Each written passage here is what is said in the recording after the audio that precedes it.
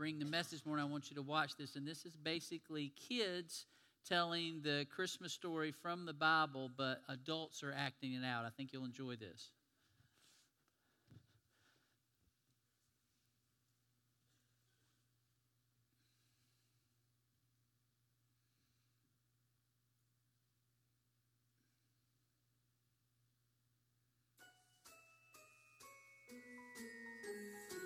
An angel came to see Mary. She was doing laundry, and then the angel just appeared and she was really scared.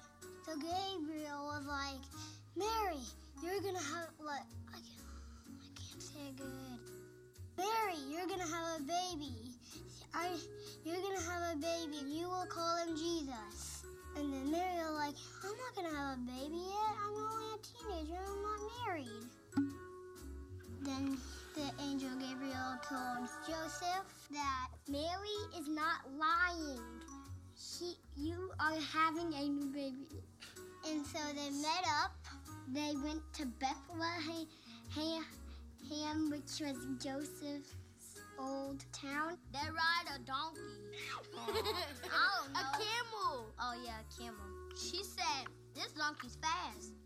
They tried to go to a hotel, and they asked the keeper for a place to stay. The keeper said, we have no rooms. Literally, no rooms. So Mary and Joseph walked away sadly, but then he said, the only place here in Bethlehem that you can stay is a stable. And then he just pointed the way and they followed. When the shepherds were taking care of the sheep, then they saw angels. The angel said, a new baby is getting born, who is King of the Jews. The angel were singing,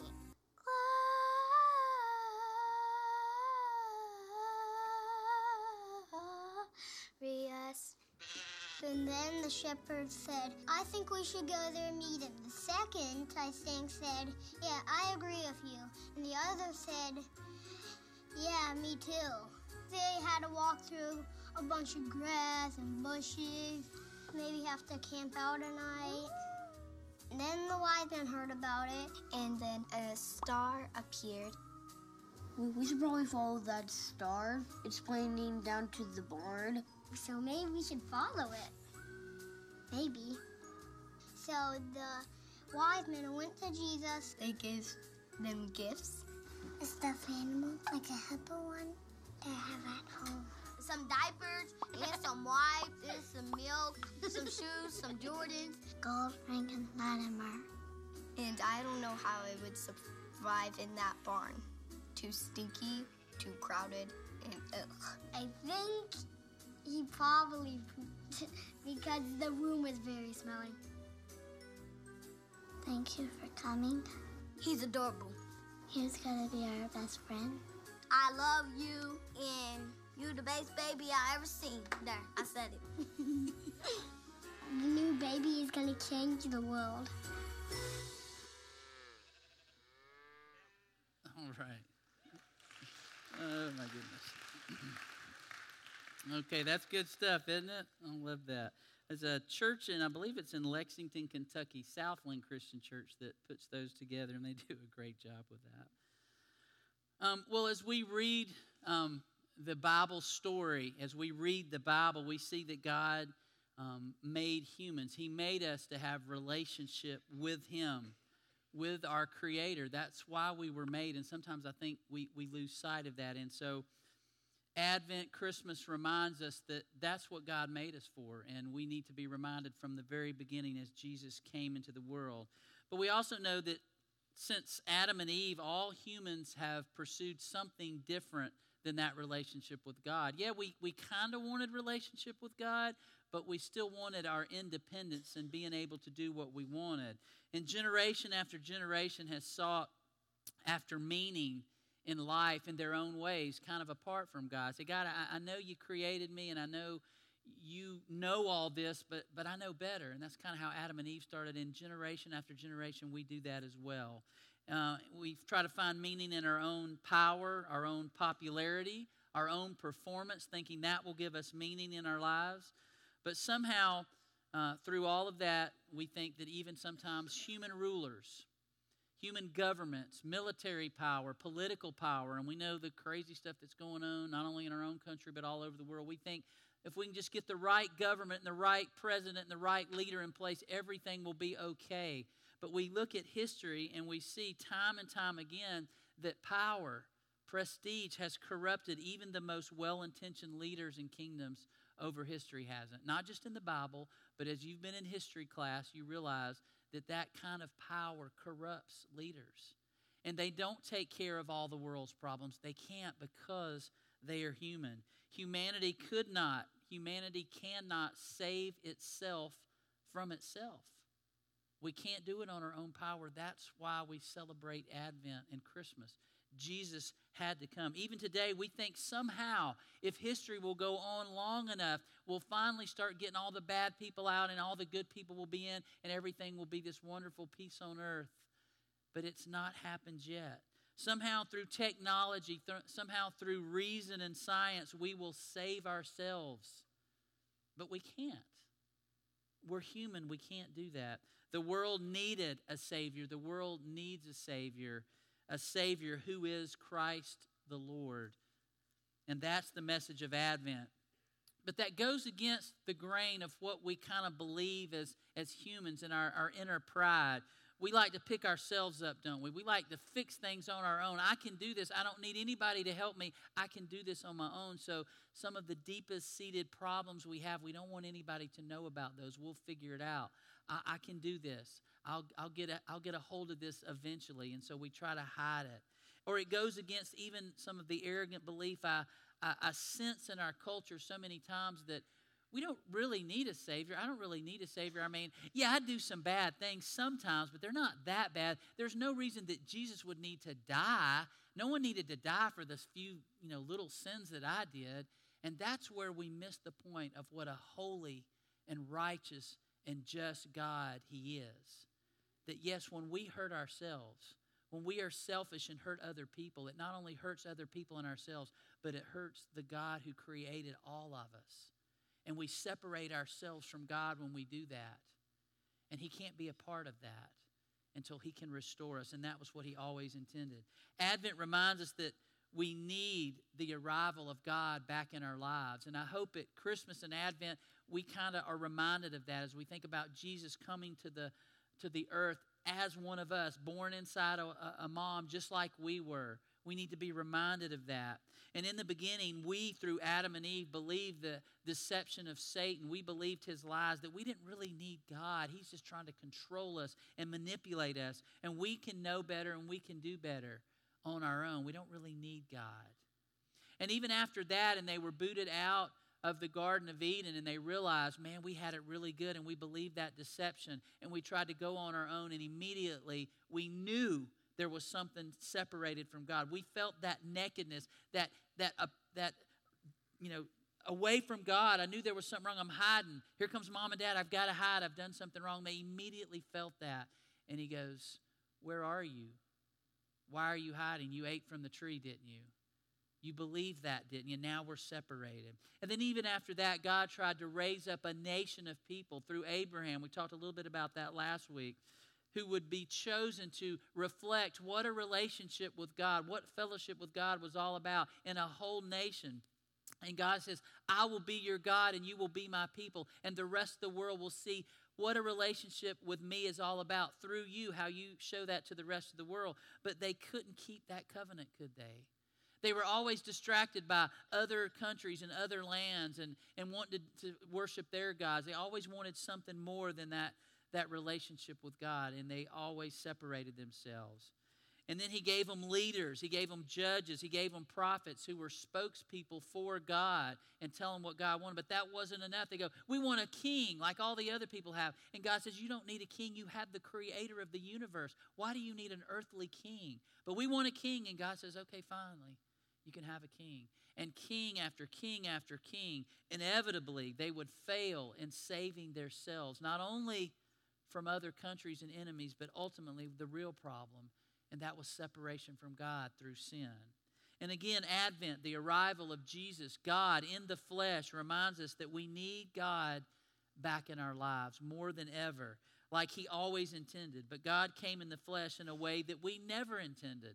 We talked about this in the first service, that if we had said, hey, you've got a script and you've got to bring the Savior of the world into the world, how would you do that? And I would think about, man, we'd have to make this big, big, big. There's got to be bigness so that everybody in the world will know that the Savior's in the world. I wouldn't have done it like God did it. Very humbly, very secluded, with Mary and Joseph, this peasant couple in Bethlehem, in this part of the world that nobody really cared much about. But that's the way God did it. He did it his way. So ultimately, Advent is the arrival of Jesus into the world to give us hope and open the way for our ultimate destination. Ultimately, our destination, y'all, is not here on this earth. There's a lot of good things that God has given us on this earth to enjoy, but ultimately, that's not what our final destination is. Our final destination is in heaven eternally with God, with the true fellowship that he always wanted from the very beginning. And I think we miss this sometimes. This world, our lives here on this earth, this is not the ultimate destination. Now, some of us get on our phones and get on our computers and we look at all this cool stuff that's all over the world that other people are doing, places and things and activities and events that we can go to, and we're looking forward to that. And there's nothing wrong with those things. I believe God gives us those things to enjoy in life, but that is not our ultimate destination. But we live like it is. We live like there's something better than having a relationship with God, and we fight hard and ignore and avoid our ultimate destination and try to stay in this human tent. Paul talked about our body is a human tent that's just a destination. It's not our ultimate home that we're going to, but we try to hold on to this, and as long as we possibly can.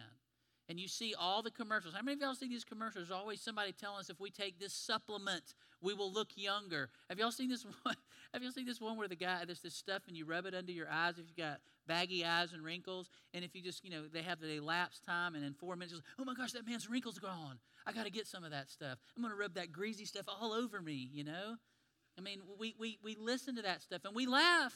But they're making millions of dollars out of these supplements that may or may not work, because people want to stay here in this human tent and on this earth as long as we can. And then when someone dies, we fall apart. Many people do. As if what is here on earth, is our ultimate destination, but it's not. Now, I know when I do funerals, when you've been to funerals, you can tell a stark difference between somebody who was a believer and knows their ultimate destination and someone who's not sure. Have you ever been to an awkward funeral like that? I have. I've done them. But when I go to a funeral where someone did know Jesus, that did know that this life was given to me and it was wonderful, but I know I'm passing on to the life where I will have eternal destination and fellowship with God, that's the ultimate destination, not just here and now. This is just a journey.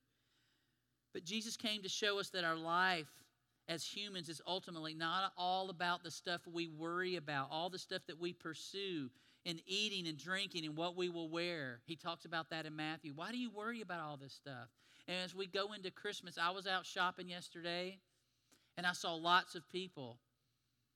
And were they worried about Christmas? Yes, they were.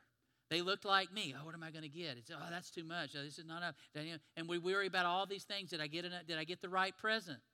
Did I get enough presents? Is somebody going to give me a present that I didn't get them one? So do y'all have that little stash just in case? You buy a couple of extra things like a candle. Everybody nodding your head. You know you do it. Just in case somebody gives you something, a gift card, just in case. Oh, yeah. Merry Christmas, just in case. And we worry about all this stuff. And I'm not saying we shouldn't enjoy Christmas, but we get so worried about what people think and how this looks and all that kind of things that we miss what really is ultimately about life, is just enjoying the company and the fellowship of people for who they are, where they are. And Jesus came as to show that ultimately it's about his kingdom and his righteousness. Do we really understand that? Jesus taught, he said, don't worry about all that stuff, but seek first God's kingdom and his righteousness. And God does have a kingdom. He is righteous. And I know that's maybe an archaic word. I don't want to be known as a righteous guy. That's kind of like a nerd. Everybody's a goody-goody. I don't want to be that. But no, he says that's what you are to pursue while you're waiting to get to your ultimate destination. That's where our lives should be headed towards our ultimate destination, true fellowship and relationship eternally in the presence of God, the Creator. Even Jesus' closest disciples, they didn't quite get this. They kept thinking that now we know who Jesus is. He has to be from God. Nobody could heal like he could. Nobody could do the miracles that he could do, walk on water, calm the storm, raise people from the dead. Nobody could do those things if they weren't from God. But now we're his disciples and we're surrounded him and we're tight with him. He's ultimately going to do something big on this earth, and he's going to be in charge, and it's going to be big and it's going to be great, and we're going to be all around him, and then we're going to be the big shots. And it never got there. And Jesus was talking about death and dying and being a servant to all and being the least and the last. And they go, well, wait a minute, that's not what we signed up for, Jesus. And Jesus had to tell them over and over again, it's not what you think. We've tried that route. Don't you remember the Old Testament? Don't you remember the Old Covenant? That didn't work. And God knew it wouldn't work. He had a plan for this all along, and I am the plan. But my plan is to die and resurrect again, and then you will be empowered by my Spirit to change the world until your ultimate destination. They didn't quite get it, but ultimately they started after Jesus' crucifixion, after his resurrection, and after his ascension. They realized we will be empowered with this thing called the Holy Spirit, and we will be able to live out the hope of their ultimate destination. And then they were able, when they finally received that Holy Spirit and finally understood what Jesus' ultimate kingdom was really about. It wasn't about controlling in a political or military way, but the hearts of men and women throughout eternity. And so they were able to share the gospel message according to that hope and live out according to that hope. One of Jesus' closest disciples, John, he finally got this. And he was able to write a gospel account of Jesus' life. And it's very different than the other three, but it's very poignant about love and why God ultimately came into the world to bring us that love. And so John also spent his last days of life on an island prison called Patmos. And he wrote another, he got a revelation from God. It's the last book of the Bible called Revelation. And God shared with him what would come ultimately that God had in store for us. And so listen to how John describes this in the 21st chapter of Revelation. I think that's going to be up on the screen if we can get that in just a minute. So even in prison, God is revealing something to him. Listen to what John says. Then I saw a new heaven and a new earth, for the first heaven and the first earth had passed away, and there was no longer any sea. I saw the holy city, the new Jerusalem, coming down out of heaven from God, prepared as a bride, beautifully dressed for her husband. And I heard a loud voice from the throne saying, look, God's dwelling place is now among the people, and he will dwell with them. They will be his people, and God himself will be with them and be their God. He will wipe every tear from their eyes. There will be no more death or mourning or crying or pain, for the old order of things has passed away. God is revealing this to John. Does that not sound good? Every tear will be wiped away. There's no more mourning. There's no more pain. The old order. Now, I love my life and I love living, but I'm telling you, in the last couple of weeks, I've seen some really tough things. Not to me personally, but watching people go through it. And I just scratch my head and I go, this can't be all there is. I've seen people watch loved ones die and suffer, and I go, this can't be all there is. And now this time of year when we remember that Jesus came into the world as that beginning, he's reminding us, and he revealed to John that isn't the end. This is an imperfect fallen world. And over in chapter 22, listen to what John continues. No longer will there be any curse. Will you be glad when there's no more curse on us? Do you ever feel that sometimes? There's a curse on us? Because there is. Yeah, we brought it on ourselves, but there is a curse. But he says there will be no more curse. The throne of God and the Lamb will be in the city, and his servants will serve him. I want to stop right there for a minute. This Tuesday, and we talk a lot about serving in the church, don't we? That's important to serve one another. We feel a sense of, that feels really good when I serve somebody else. Not because I have to, but because I want to, and I see the effects of how that service changes someone's life and their outlook on life. But this Tuesday, we had a lot of volunteers here at the church from very early in the morning till late in the afternoon. And we had through Christmas in Coweta. And all these people were doing all these things, from sitting with people and just visiting with them. And they were eating cookies and drinking coffee and whatever else we had around here, hot chocolate. And they were giving gifts to these families. And you could just see how serving was so important. It meant so much. And I would say, hey, thanks for being here all day and serving. Go, oh, man, I loved it. This was great. That's what it's going to be like. And so John is saying, it will be like that. Servants will serve him.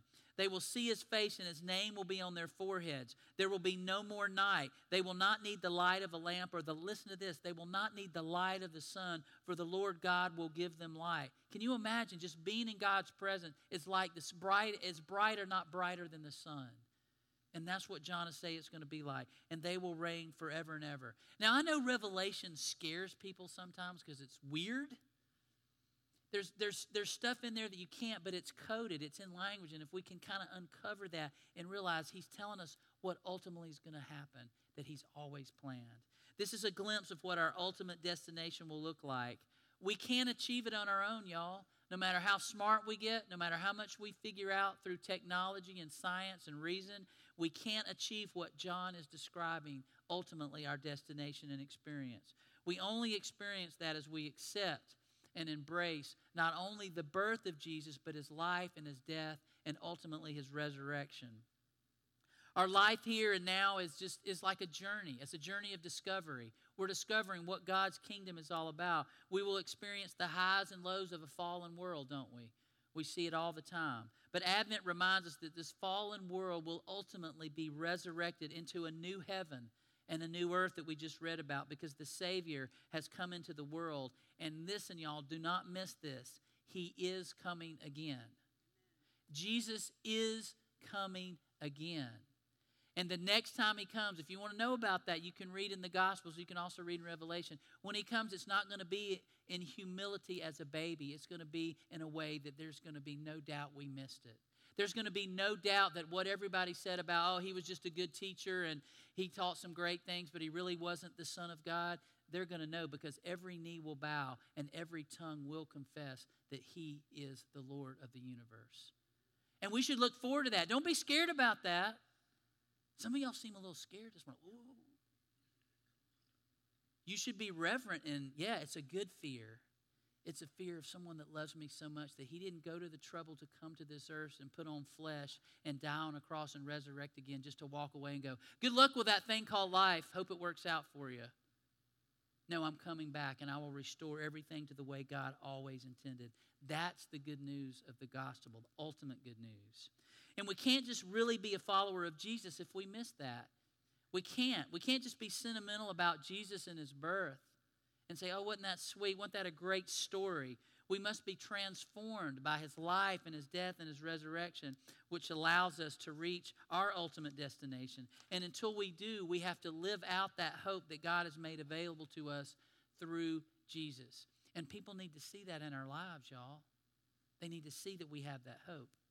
I read an article this week by an Episcopal priest, and he writes this article, and he actually preached a sermon about an Advent sermon in the Church of the Advent in Boston, Massachusetts. I thought that was interesting. But listen to what he says. He says, God came to earth, not the other way around. We didn't go to heaven seeking God because we can in our humanness. No, God came to earth because that's what we needed. His movement, his purpose, his promise was fulfilled. God's work, not ours. We could not and cannot accomplish this with all of our learning and all of our achievements in our own lives. Only God can do it. And in the writings of the Bible, it's always a threat to those who think well of human potential and that we can do it on our own. Our default position since the day of Adam and Eve is to think that we can put all of this project off by ourselves. We can pull it all together ourselves. Advent, however, begins in the dark where human prospects and human hopes are confounded. As Isaiah writes, the people walked in the darkness have seen a great what? Light. They've seen a great light. And at this point, some question always arises. So, what is there for us to do? If God's going to perform all of this, if he's going to perform this rescue, what role is there for me to play? What role is there for you to play. This is a perpetual complaint of human nature. Again, we want the credit. We push back perpetually at the idea of God's grace being free, gratuitous, and complete in itself without reference to our contributions. If that is indeed the gospel that lies at the heart of the miracle of Christmas, what then should we be doing in the Advent darkness? So he's asking a really great question. What do we do? If that's really what Jesus came, what are we supposed to do? So he tells this story that's very interesting. He says 3 years to the day after the 2015 terrorist attacks in Paris. Y'all remember this? I believe it was during a concert. 130 people were killed and nearly 500 were wounded. Y'all remember that in 2015. And so 3 years later, the city gathered for this somber memorial ceremony to remember this. And 2 American newspaper reporters collected testimonies from those who sought to process their rage and their grief through the arts. And the article focuses on one project in particular.